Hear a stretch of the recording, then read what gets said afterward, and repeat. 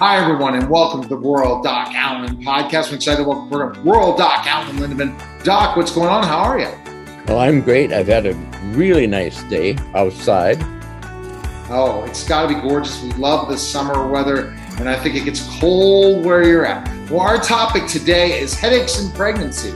And my first question for you, in pregnancy, how can you tell which headache is just a nuisance and which is dangerous? Well, up to 30% of women have headaches before pregnancy. So it's unlikely that they are going to have a dangerous headache. But 10% of women develop headaches in pregnancy. Those we need to pay attention to, and as well as some of the others. But I'd recommend getting blood pressure checks and probably some lab work like a CBC and a CMP. Make sure we're not dealing with preeclampsia. That's a great point for sure. Oh my goodness. When you talked about that, go back to one of the other podcasts and you find out. How can I tell if it is a dangerous headache? Well, it's probably the worst headache you've had in your life. If we talked about Lauren, who died a few hours after she delivered from a hemorrhagic stroke. That was probably her worst headache ever. So that's something to think about. The other thing, of course, that's important to remember is blood pressure. If you've got a blood pressure of 110/70, it's very unlikely that you have a serious headache.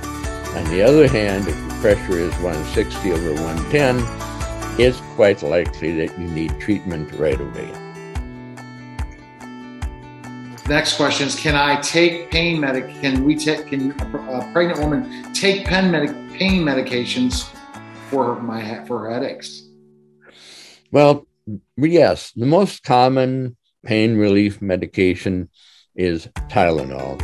And if you read ACOG, they say, well, that should work most of the time. Ibuprofen is probably not the best first choice because it can close the ductus arteriosus, which is the part of the heart that excludes the lungs when you're in your mom's uterus. All right. And the best place to go is where? RuralDocAllen.com.